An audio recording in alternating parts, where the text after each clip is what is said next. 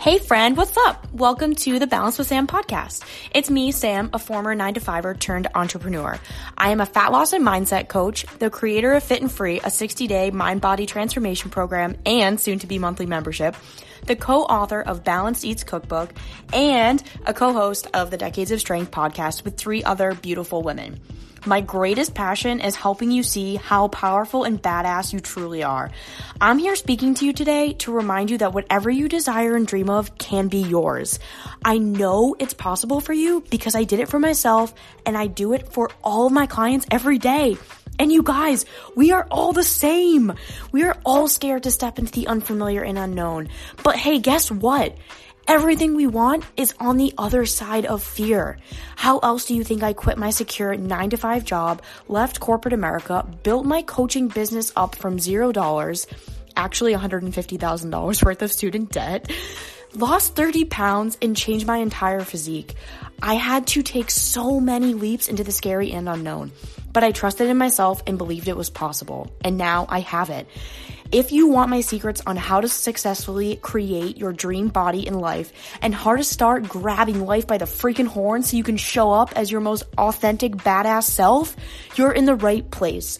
I am so excited that you're here listening, and if you love this podcast, please head over to the iTunes store to rate and review. You guys are the heartbeat of the podcast, and the more that you share it with your friends, the more I can help empower you and the world.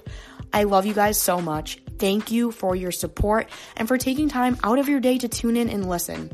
All right, let's dive into the episode now. This episode is brought to you by Seed. Did you know that supporting your health can be as easy as taking 2 capsules a day? Each daily dose of Seed's DS-01 Daily Synbiotic is formulated with 24 scientifically studied probiotic strains that support gut, skin, and heart health, helping you start the new year off right. Visit seed.com/Spotify and use code Spotify25 to get 25% off your first month. Alrighty, on today's episode, I have a very special person. You guys may have seen her make an appearance in my stories a few weeks ago while we were in Sweden. I have one of my now good friends and old clients, Kira Chester-Paul. Hi, Kira. Hi, how are you? I am amazing. I'm so excited that we are finally making this happen and filling in everyone on the amazing feats that you have, overcome. So for everyone listening, if people don't know who you are, which they should by now, I mean, come on. But let's kind of dive into a little bit about who you are, what you did, all the things, and just kind of give everyone a brief bio of, who Kira is. Yeah, well, I was a client of yours until about a week ago. And I worked with you for about just under almost 2 years, I want to say, 1.5 to 2 years. And in that time, we really worked on my obstacle course racing, which my first really long distance one was about 3 years ago. And then in the time working with you, I did a few 30, I think it was that maybe I only finished one 30-mile one. I had a couple failures. And then I did 2 24-hour obstacle course races as well, which I finished both of those. So, yeah. Amazing. And so today I wanted to have Kira on the episode because for those of you that watched my stories, you guys were all super enthused and excited for her and thought she was a total badass. And it's all the things I think about her as well.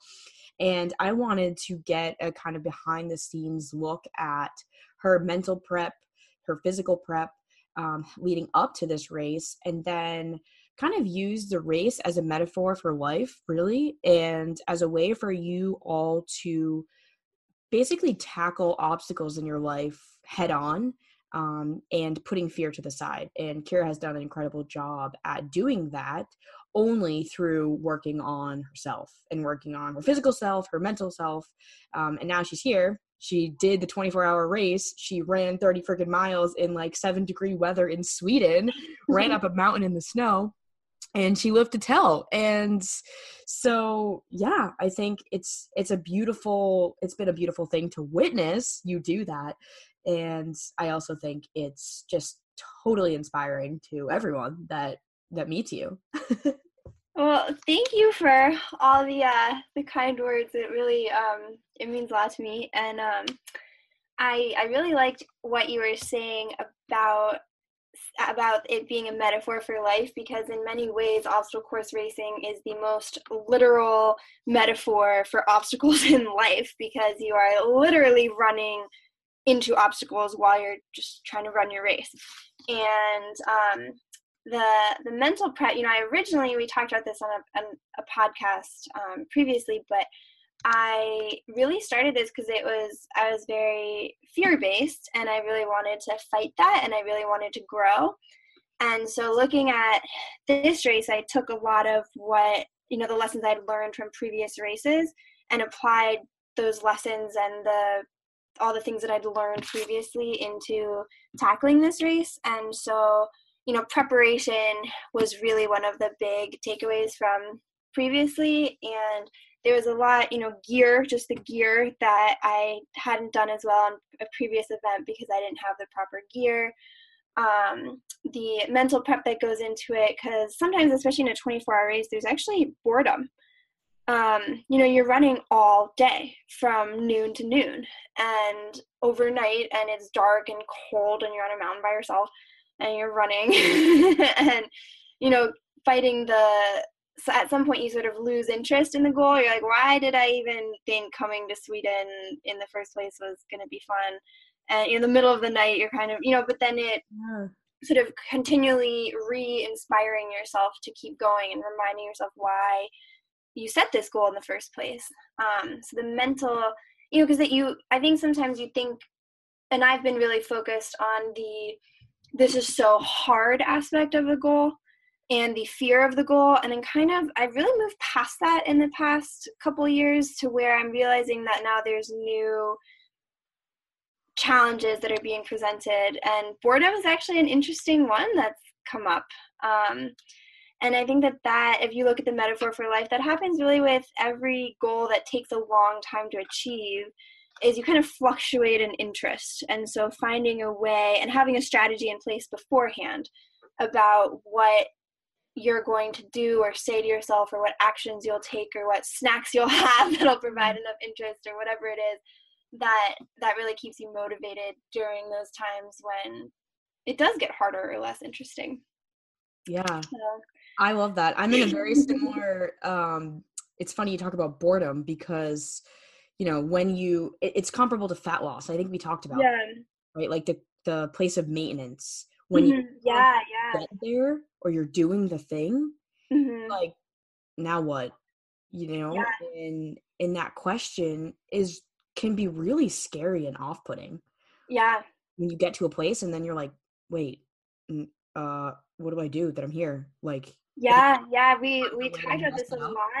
Yeah. In our trip to Sweden, which I want to go into how we even ended up in Sweden in a moment.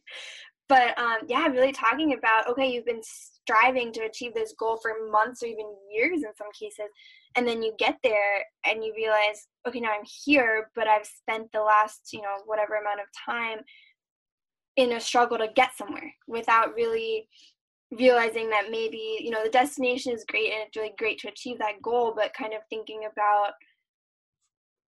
the path to get there sometimes is just as important and just as significant and meaningful.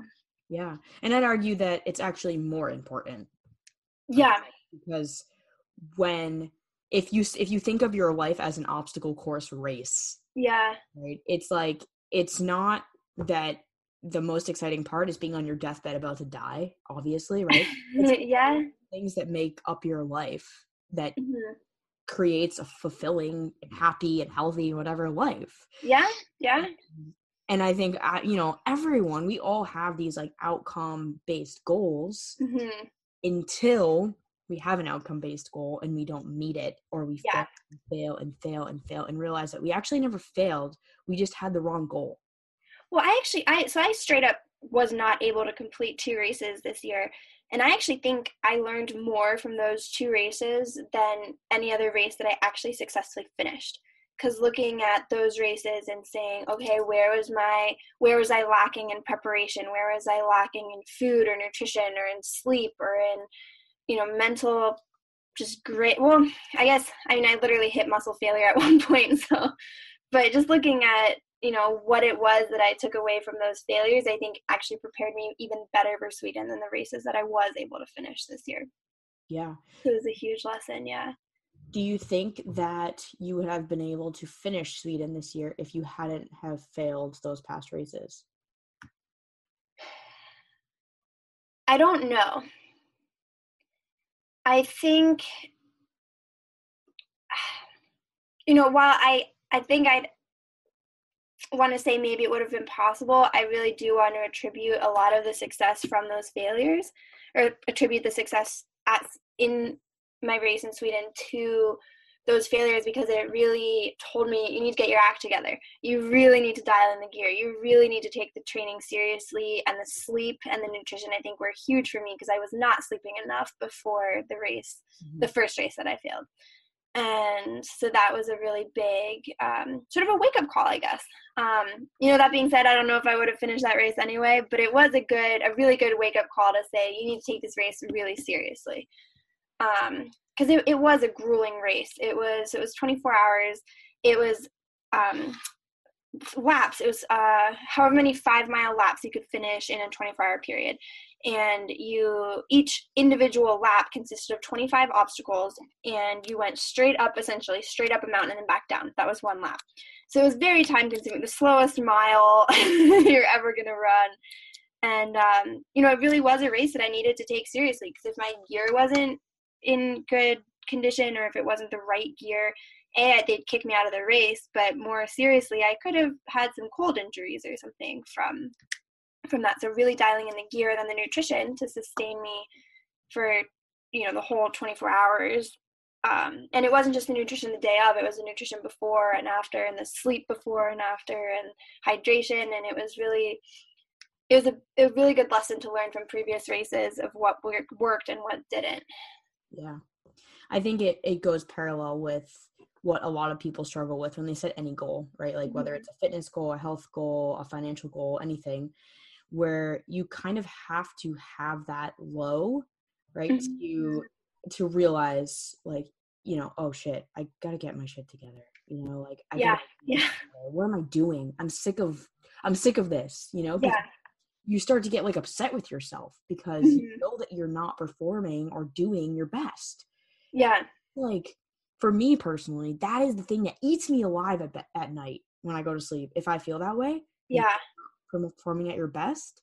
And maybe for you, I'm not sure, is that something that you experienced in past races where you may have given your best on the course, but the prep maybe was not as best as you could have done?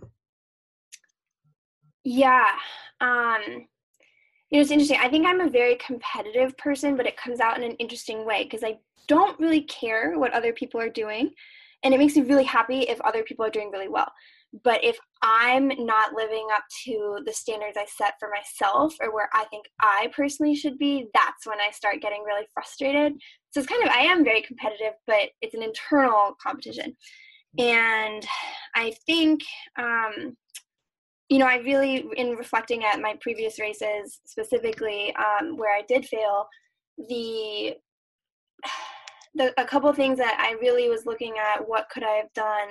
And I think sleep was the biggest thing. And I think, taking the upper body training a little more seriously and the grip strength, because with those races to finish, you couldn't fail many obstacles. You really had to be walking this fine sort of razor's edge of, you had to hit every obstacle, you had to hit a certain mileage pace, which I was not hitting, and I was failing obstacles. And that was part of my strategy was, okay, I fail a certain number of obstacles, then I reserve that strength for something else. But I think if I had done more strength training and that, failing obstacles hadn't been my strategy, it would have been much more successful. And I did change that for Sweden. I did end up failing obstacles in Sweden as well, but my grip strength and upper body strength preparation, I took much more seriously going into Sweden. And I took the sleep, especially the week before, very serious. You know, I prioritized it over everything.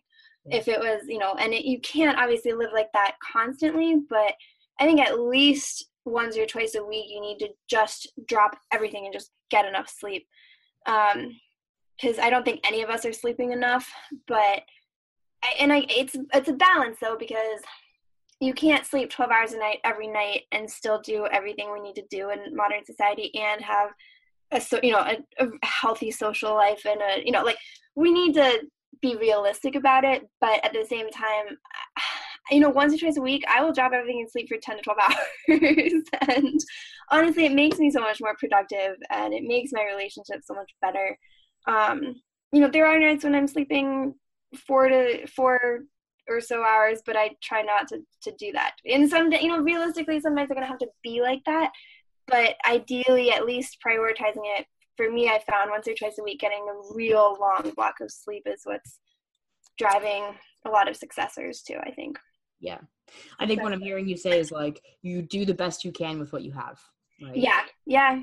Ultimately, that's all that you can do. Like, that's all that anyone. Life is going to throw these obstacles at you. I mean, you're not going to have this perfect, life ever, really. And if you do, enjoy it while it lasts. Yeah, exactly. I think also part of this whole thing, too, is that to be prepared for these obstacles, just like you went into the race prepared for them.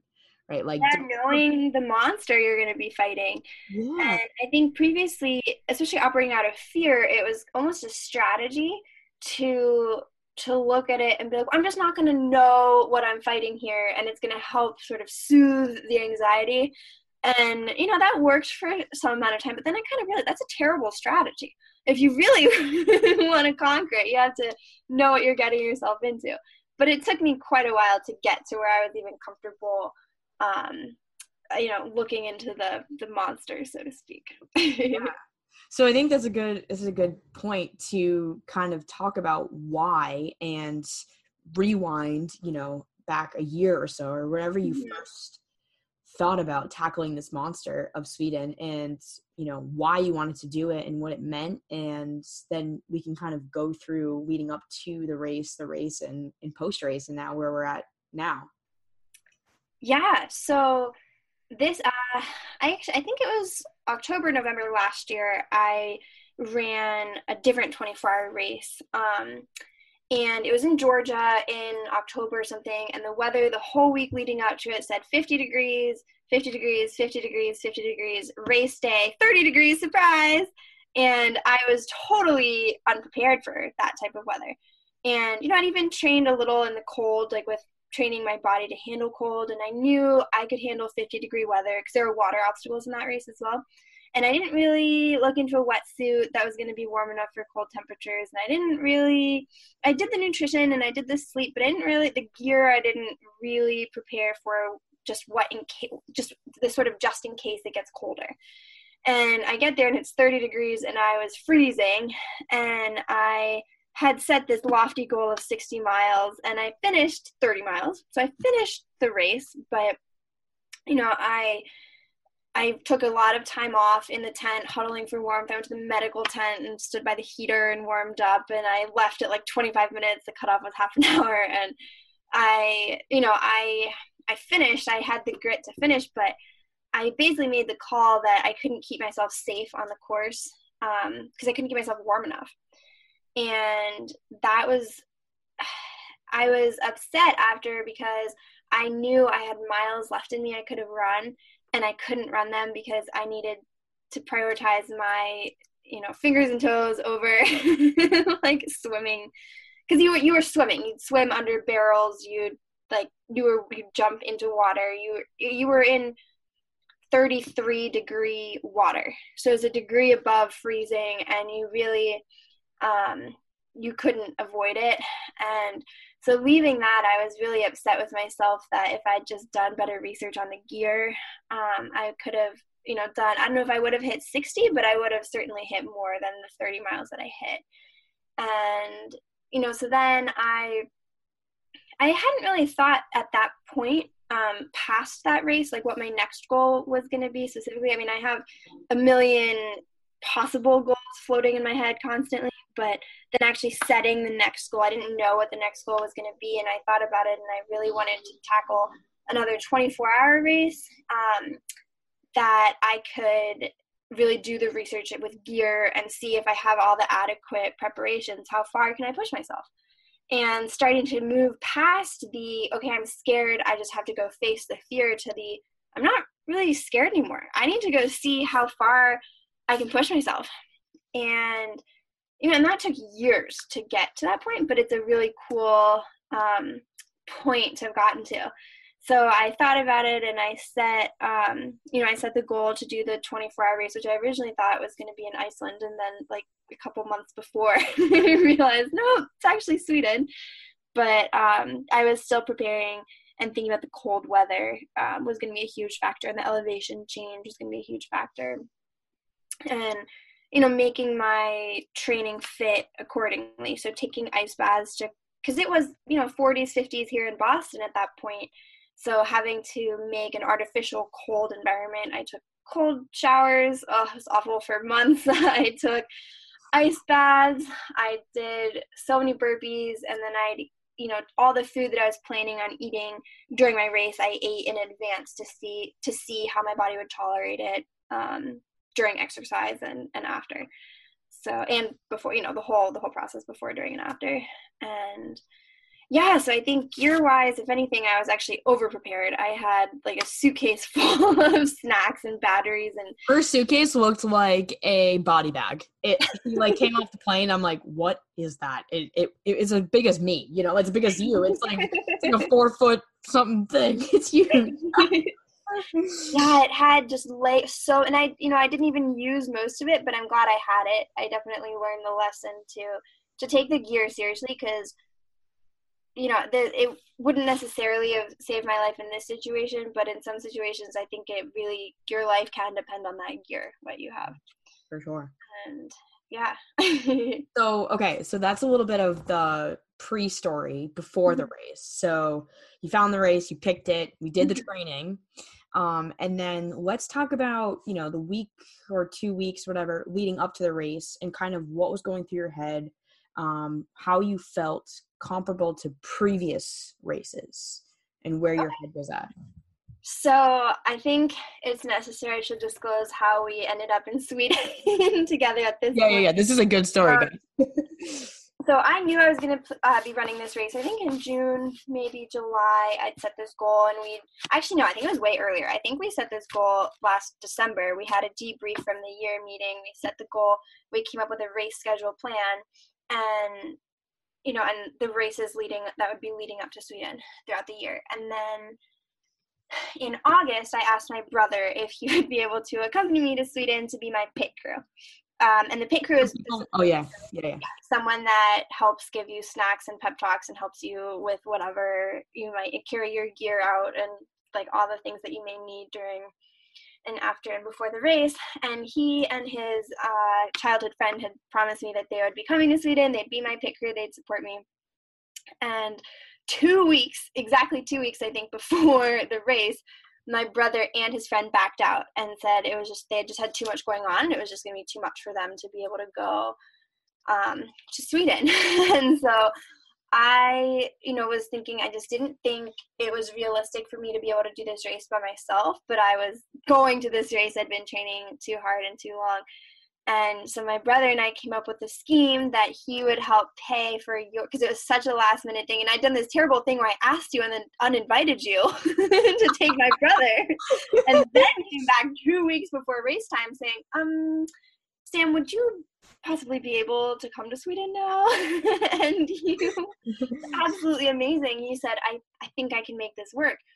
And, so my brother was going to pay for your ticket, and then the room and everything was already booked. And then you had a friend in London who was going to be coming to Boston at some point to visit. And then instead she came to Sweden. So now suddenly, instead of my brother and his best friend, I have 2 professional coaches in Sweden helping me prepare. And, it's funny, I felt more prepared for this race than I ever had for any other race. I thought that the training was adequate. I thought the nutrition, the sleep, the hydration, the gear, all of that. And then the day before, the day I was leaving for my race, I just freaked out. I was like, this is so scary. I'm about to go to Sweden. It's the world championships and it's going to be cold. I got so worried. And then I just made myself, I said, okay, you can pack, you make a packing list, put everything in, you have your packing list. You just have to go to the airport and, breaking it down into components, saying, okay, you just have to go to the airport. Okay, you just have to find your gate. You just have to get on your flight. You just have to sit here. And then I met you on the plane. I took like 3 planes, I think, or something on the plane going to where we were. And then seeing you on the plane, I just felt that everything was going to be okay. And then basically from that moment on, it just, I don't know, I just didn't really feel nervous anymore. It was still like a healthy dose of nerves, but not this sort of panic that I'd been feeling when going to the airport. Yeah. And then, it was really, it was an interesting thing that it was just this panic the day before, and then it was gone really the rest of the weekend and the rest of the race. Yeah. And the starting line, it was cold, but there was a man standing there like half naked in a Spartan outfit and like shirtless with like a kilt. Yeah. Like a metallic, yeah. And seeing him, I was like, okay, I'm wearing 2 layers or 3 layers or whatever it was at the time. If he can stand there like that, I can stand here like this. Mm-hmm. And really just pacing myself and strategizing how to finish each lap and how to, get through them, layers wise, making sure that I was always just a tiny bit cold, not uncomfortable or scary cold, but never sweating or letting any moisture build up, because that could start getting pretty dangerous later, especially as the race goes on and I'm outside for longer and longer and longer in the cold. But no, I think I've spent so many years intentionally finding things that scare me and then doing them, to the point where this race was a huge challenge, but it, like we were saying before, was the problem actually became sort of the boredom of the repetition, that each lap had the exact same obstacles, that each lap I was going up the mountain and then down the mountain and sort of being comfortable with the fact that this was just going to be my life for the next 24 hours, and finding ways to keep myself focused and motivated and entertained, for lack of a better way to say it. Yeah, I love that. There's so many golden nuggets that I want to dive into, but I think what you're saying really is just like making sure to have fun. Like, throughout the boredom, throughout the monotonous, the mundane, it's like you have to find ways to make the ordinary feel more fun. Like it's, Kira's food was a lot of carbs and sugar because she needed it, right? Mm-hmm. So, like, her Stroop waffle was like something she looked forward to. And it's like, whether it's her and her Stroop waffle on this obstacle course race, or it's you listening and it's, a nice shirt you buy for yourself because you hit a goal. It's like you have to have something you have to create that for yourself. It doesn't come from anywhere else. It's all self-created. And kind of what I'm hearing you say is like you have to just remind yourself that it's okay to be bored, but like you also have the option to like insert some more fun into those times where it's like, I've had the same meal every day for the past 5 years, I'm still running this damn lap. And it's you make a good point, being okay with the boredom and being okay with really anything. Like if you're excited or if you're really mad or really sad, like kind of sitting with that and being okay with that and saying, it'll pass. Soon I'm going to be really excited, or soon I'm going to be bored again, or whatever it is. But, another thing too that's really interesting is right when you think you have it all dialed in and good to go, you change or something changes. And one thing that was so funny is Swedish Fish for the past, years has always been something I'm reliably craving. in the middle of every race. It's always my surprise snack. And during this race, the thought of Swedish fish just was not appealing. And I had chips this time. Suddenly it was potato chips that were like the thing I needed. Yeah. And so it is really interesting that taking note of just how much you change or fluctuate over time, that even if it's the same 5 laps you're doing, that you feel so different every lap, or that you do different obstacles differently each lap in a very small, subtle way. So noticing too how you change over time and was a really interesting thing to observe. I think something else that you had touched upon that I kind of want to dive into too is all of the self-talk, right? Like the pep talks you had with yourself, the ones we've had, but more so like when you're on your own and you're living your life, you're running your race, you do a lot of check-ins with yourself. I do, yeah. I think that is responsible for much of your success in life, is that you have very, very high self-awareness.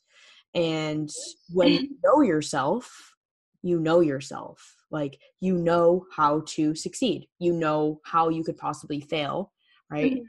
You know your patterns. You start to observe yourself and you get better, because when you don't know yourself, you can't change, you can't get better. Yeah. You don't know you have a piece of broccoli sticking in front of your teeth.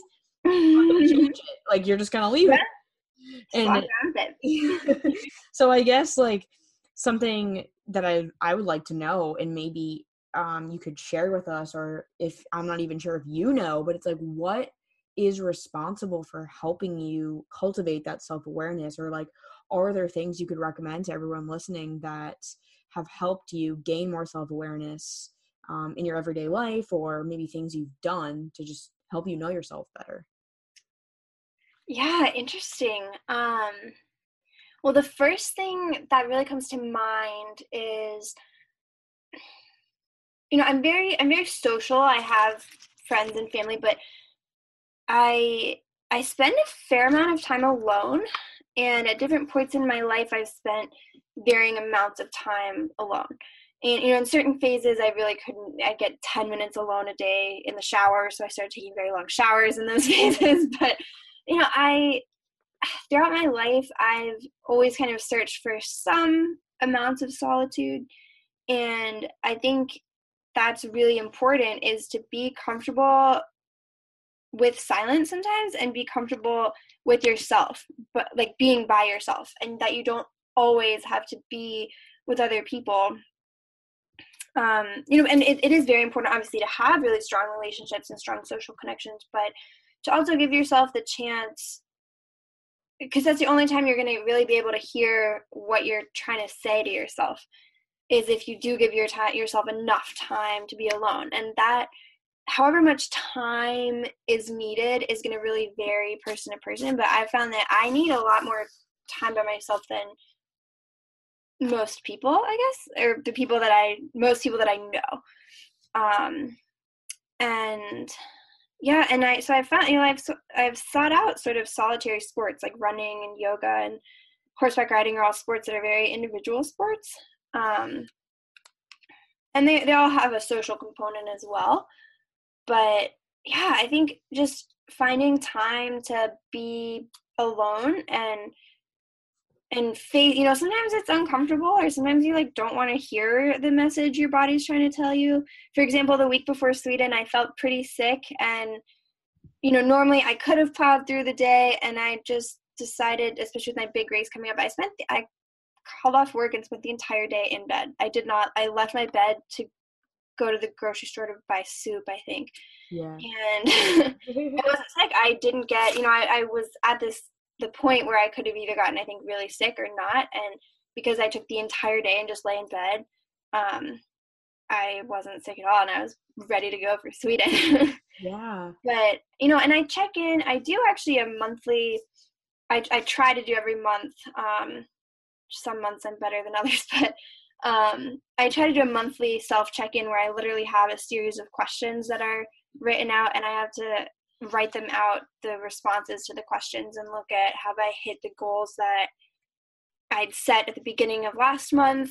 And if I have, that's great. What did I do right? And if I haven't, what did I do wrong? And then looking I kind of broke it down, and it's a constantly evolving thing, but I have like I have like a schedule, which is like daily goals, long-term goals, and then the monthly self-check-in that I use to look at it. And I put really everything I want to get done that month on it. And that includes like, relationships, if I want to spend more time or less time with certain people, or, things like that. And then I really have, it's kind of obsessive actually, but then I have like a metric to look at. Okay, am I prioritizing my life the way that I want to? And I think, maybe it's obsessive, but it's worked for me, and it's enabled me to look at, if I say this is my list of values and this is my priorities and this is how I want to be living, am I actually living in accordance with that, or am I prioritizing things incorrectly? And so that's been a really huge strategy I've started implementing the last couple of years. And obviously, sometimes I miss a month or a day or whatever, but overall having that habit in place has really helped me look at how to make my life look the way I want it to, if that makes sense. 100%. Yeah. I think there's so much value in stepping away in observing yourself, like looking at yourself objectively, like, oh, what am I actually doing versus what am I telling myself I'm doing? Yeah. We're so good at like, kind of not being honest with ourselves. Oh, yeah. When there's so many distractions, there's so many things so many ways we can fool ourselves. There's so many things we can distract ourselves with. And, a lot of them are valid things and some of them not so much. But, there's just so many distractions, and it's so hard to sometimes just shut it all down and go to bed, or shut it all down and go on the date you should go on, honestly. or just spend that time, sometimes it's good to just lay in bed and stare at the fan. Like, why does every second have to be booked doing something? Yeah. I think that's a lesson I've really learned, is to really make time to rest and to see that as just as important. Have you been at a place where that was not something even in your life, where you're just absolutely.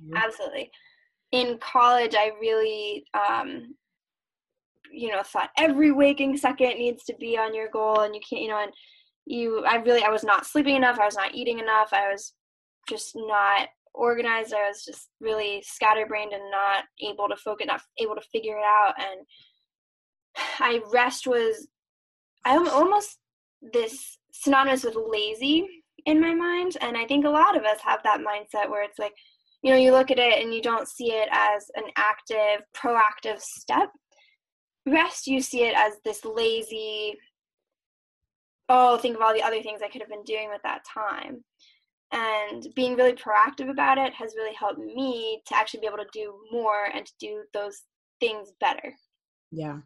And, it's hard because sometimes you have to say no to really good opportunities or really good, fun-sounding things, but, and sometimes you will, but to be able to work that into your schedule and into your life and prioritize it, and unashamedly just sometimes be like, no, I have big plans today. I am spending all day in bed.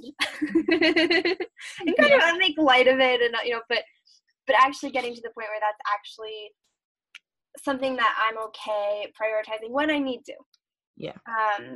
And if I have a more balanced schedule, I don't really need to spend the whole day in bed, but in stretches of time, extended stretches of time where it's like months I don't have a day off and I'm just go, it's like it'll catch up to me. Right. If I don't spend half a day in bed or something, it'll catch up. Yeah. And I think there's seasons for that, right? Like there's seasons where you are going to be doing more than say another season. Mm-hmm. Just like you were prepping for your race, right? Like your training was insane. You were running, yogaing, strength training, doing 1,000,000 pull-ups. I had Kira do like 100 pull-ups one day. I would just like go do 100. Every Tuesday, 100 pull-up workouts, which I'm still doing just because I want to maintain that strength, Yeah. but yeah, for like months, 100 pull-up, maybe like 2 months, but still plural. Yeah. Pull-up workouts, which I'd finish doing one at a time because I was so exhausted, but Right. yeah. But I think, and now you're on the other end of that and you finished the race. And I remember you said to me when you were done, within maybe 6 hours of being done with this race, Kira comes up to me. She's like, so yeah, I don't have anything like planned next. Like, and I'm like, oh my God, this is hilarious. Like, this is also like, oh, what's next? Okay. And she's like, yeah, I just like ran 30 miles, like no big deal, outside in Sweden up a mountain in the snow and it's frigid. And yeah, what's next, And because as soon as I do think it's important to always have goals that you're striving for, and to always set them so that they're going to be a challenge, that they're going to make you grow. So yeah, it's been an interesting month. I don't think it's been about a month, almost exactly. Just really trying to get some more sleep and relax and not stress my body out quite as much as I was in preparation for Sweden. Hell yeah. I think one of the big takeaways from just meeting you, like being able, I can say it from a coach's perspective, like seeing someone that's super coachable, but also like so free and driven. Like, you had that before you met me, like you already had the drive in you. And so I think part of that comes from having clear goals. And last year at this time, we sat down, we met at a coffee shop and we wrote down, or actually I should say you wrote down all the races and all the things you wanted to do every month, January, February, March, April, through the entire year. And you give me this piece of paper. You're like, okay, like I have this thing. And, you give me the piece of paper and there's like 8 races on it, half are marathons, half are ultra marathons. There's a few 24-hour races on it. I'm like, holy shit, this girl is cray and I love it, And she's a superhuman. Like, I don't expect anyone to go and do ultra marathons or run marathons the amount that she does, but that's her thing, right? Like, that's something that, drives her and like makes her her. And so it's exciting. It's just the thing that speaks to me. Yeah. And it's always something that's spoken to me is even though I didn't start it till a couple of years ago, but it's always been something that I've always found really fun and exciting and interesting.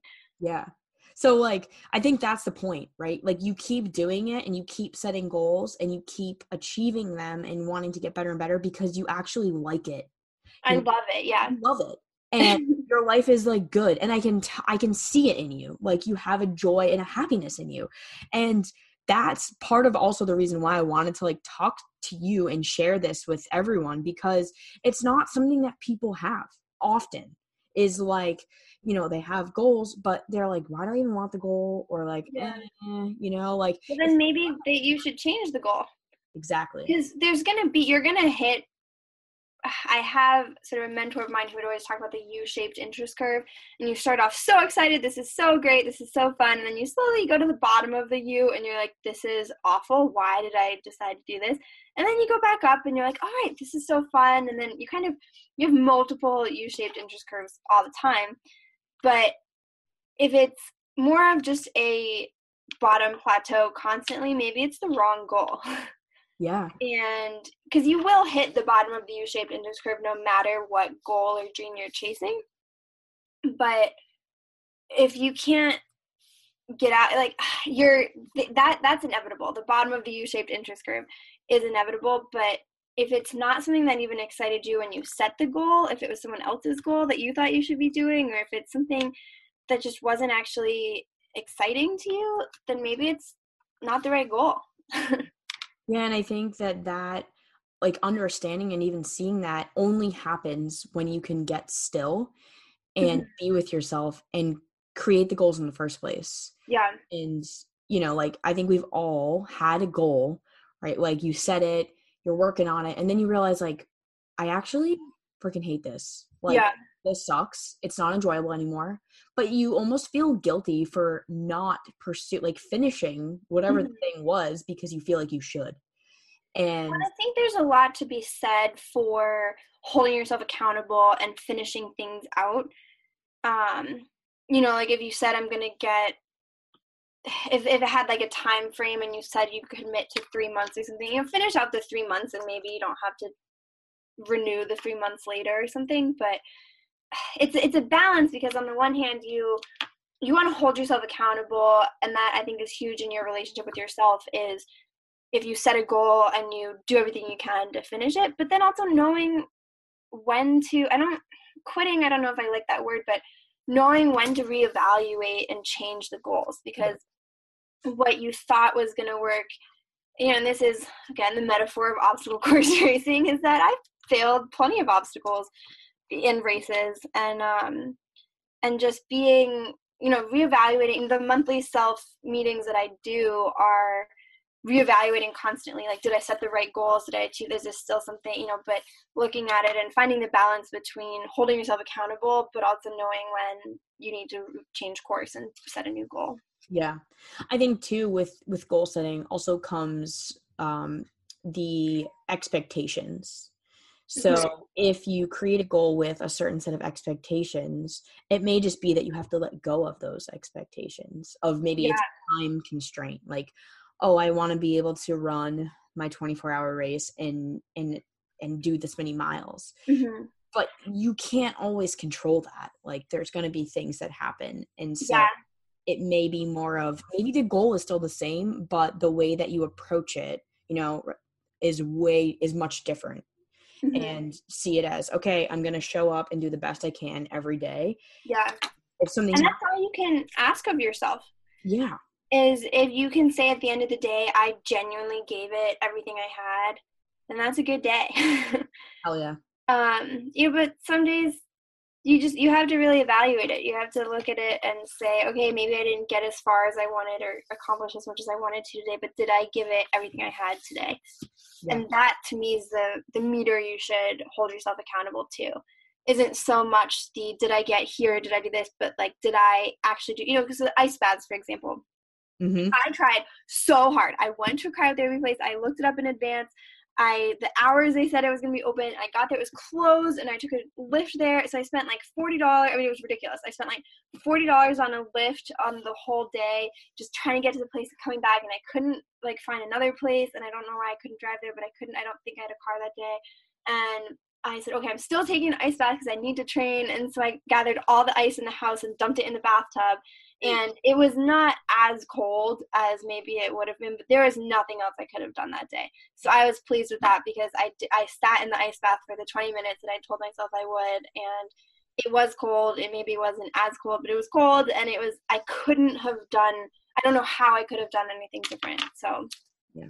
And being okay with that, saying, okay, I genuinely don't know what I could have done. It's 50 degrees outside. I need ice. So, yeah, I don't know what else I could have done. And in that type of scenario, being okay with, okay, it's plan B, but we're going to make it work, and I'm going to be okay with that for today. Yeah, I love it. I think also, like, part of it is like funny, like, it's not taking your goals so seriously. Sometimes it's like you can make this goal and you're like, God, I gotta do it. And then something happens and you get so hard on yourself, but it's like, like, it's okay. Like, it's all good. And I think what you were saying about freaking out before the race, and then you got on the plane and you're like, it's going to be okay. Like, that feeling of it's all good, like, we're just here on Earth for a short amount of time and just trying to have fun and do the best we can. And if you're doing that, then you're doing it, life. Yeah, and realizing, what are the goals really there for?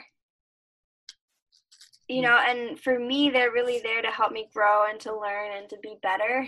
And I think that's, why are we setting a particular goal in the first place? What meaning is it going to be bringing to your life? Yeah. And it's yours. So it doesn't matter if someone else has like bigger goals or different goals. Like, your goals they're for you. So you get to decide what they are and how they're gonna play out in your life. I love that. Thanks, I just made it up. Talking like that shit. So, for everyone listening, what are some words of, I mean, you've just literally given us so much advice, and it's been so great getting a little chance to sneak inside your brain and your head. But for everyone listening, if they're struggling with goal setting, or just accomplishing the things that they want to accomplish, what would you recommend that they start doing? Break it down. My goal was to run. My goal last year was to run 60 miles, which I obviously did not do. And this year, my goal was just to be out there the whole time. And changing that goal was key, I think, to my success this year, because I did my goal. I was out there, and I think breaking it down so you can't really always constantly be looking at the 24 hours. I'm in the cold for 20. You break it down to this lap or this obstacle or this particular burpee, just one more burpee, one more step, and breaking it down into something more manageable, and looking at, the multi-step problem of all these goals into celebrating each step on the way to that goal and not only at the final outcome.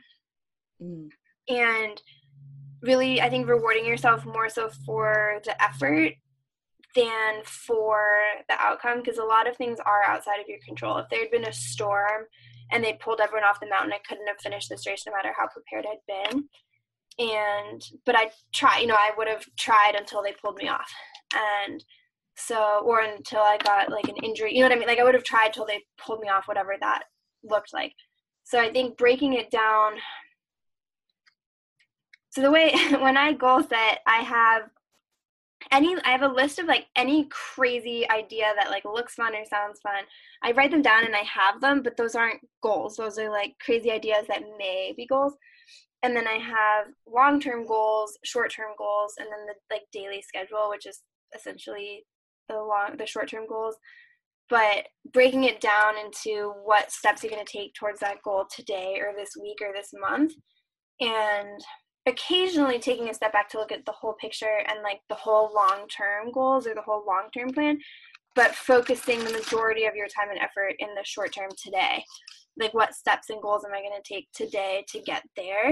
And then letting go and just doing it, and stop thinking so much about, okay, I'm going somewhere, and just saying, okay, I'm here, I'm doing this, I'm getting this task done, or I'm enjoying this process here.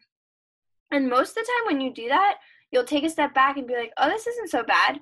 If you look at this and you say whatever your goal is 6 months out, and you're, oh my gosh, I have to do so much in 6 months, and how am I ever going to do it? But then if you look at today's workout and then you break it down even further, you have to do one push-up. Okay, this one push-up isn't so bad. And then it's just a cycle that's repeated. And then before you know it, the 6 months is out and you're further than you thought you'd be. So yeah, I don't know, just breaking it down into something smaller and manageable. Yeah. I think what you touched upon is so powerful. And I think we often overestimate what we can accomplish in a day and underestimate what we can accomplish in a year. I love that. Because, I love that, yeah. When you break things down exactly the way that you said, you'll see that it's actually very possible, but you have to have the plan. Right? Yeah. Like, you have to have the goal, and then you have to reverse engineer the goal by making a plan. Yeah. Without that, the goal is a dream, right? Like, you never actually achieve it. So I think, for you listeners, it's a matter of like getting clear with yourself. Like, what do you want? Like, what actually is speaking to you? What are you not doing right now that you want to do? Or how are you not showing up in life that you want to show up? Or, maybe it's a financial goal. Like, how much money do you want to make, and why are you not making it? And then breaking that down, just like budgeting. If you want to save $100, if you just say, oh, I want to save $100, but you never make a plan to save the $100, well, you're going to still always want to save $100. But if you're like, I want to save $100, I'm going to put away $1 a day. Well, in 100 days, you'll have $100. Yeah. And it's so simple, but because it is. It's just, Yeah.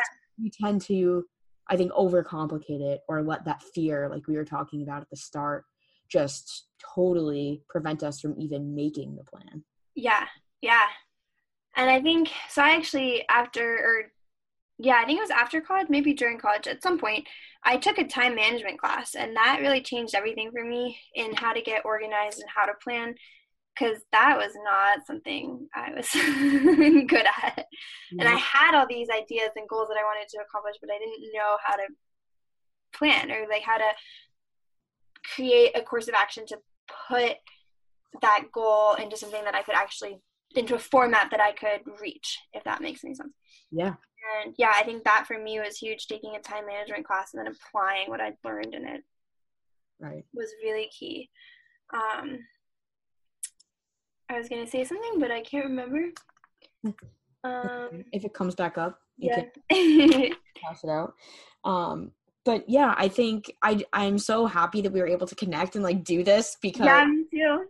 we have been on quite the ride. It's been 2 years of you just doing awesome shit, and me bragging about you, you know, and Thanks. also me being inspired by you. I think, like, you and all of my clients, you guys all inspire me to be better, and like, you know, you hold me accountable to like do cool shit too. And it's a two-way street, and I think it's important to share that with everyone, because just because I was your coach, you know, doesn't mean like I'm any better or ahead. It's just having someone to help you see your blind spots, you know, having someone to help you plan, or to prepare more, or to have you get real with yourself. I think it all comes down. And I think that's really when it comes down to it. You have to be honest with yourself in every way. Because at some point your body's not going to be able to lie to you anymore. It'll tell you if you can keep going the way you've been going. And, you know, being honest with yourself about the goals that you want to set, if they're really goals you want to set, and then being honest with yourself that if you've broken it down in a good way, in a realistic way, that you show up to the workout, or you show up to the meeting, or whatever it is, even if you really don't want to go. I mean, I felt physically sick on my way to the airport to go to Sweden. I was so nervous. I felt sick. And I was like, that's fine. You just have to go. And you're, you know, holding yourself accountable once you've made that plan, even if it's unpleasant, because at points it's going to be unpleasant. And at points it's going to be awesome, and you're going to be so grateful you made yourself do it. Yeah. But, you know, really being really honest with yourself. Yeah. And I think we'll kind of wrap it up, but I think that's exactly what you said, is like, you have to have those little mini pep talks with yourself and remind yourself. Oh, I'm very into pep talks. Okay. Yeah. But you have to tell yourself it's going to be okay, because all we are adult little kids, right? Yeah. Oh, yeah. We're just little kids walking around with shit from our childhood. And so when you're scared, it's just the little version of you being scared. So you literally talk to that little kid of you, like, it's going to be okay. I'm not dying. Like, I'm good.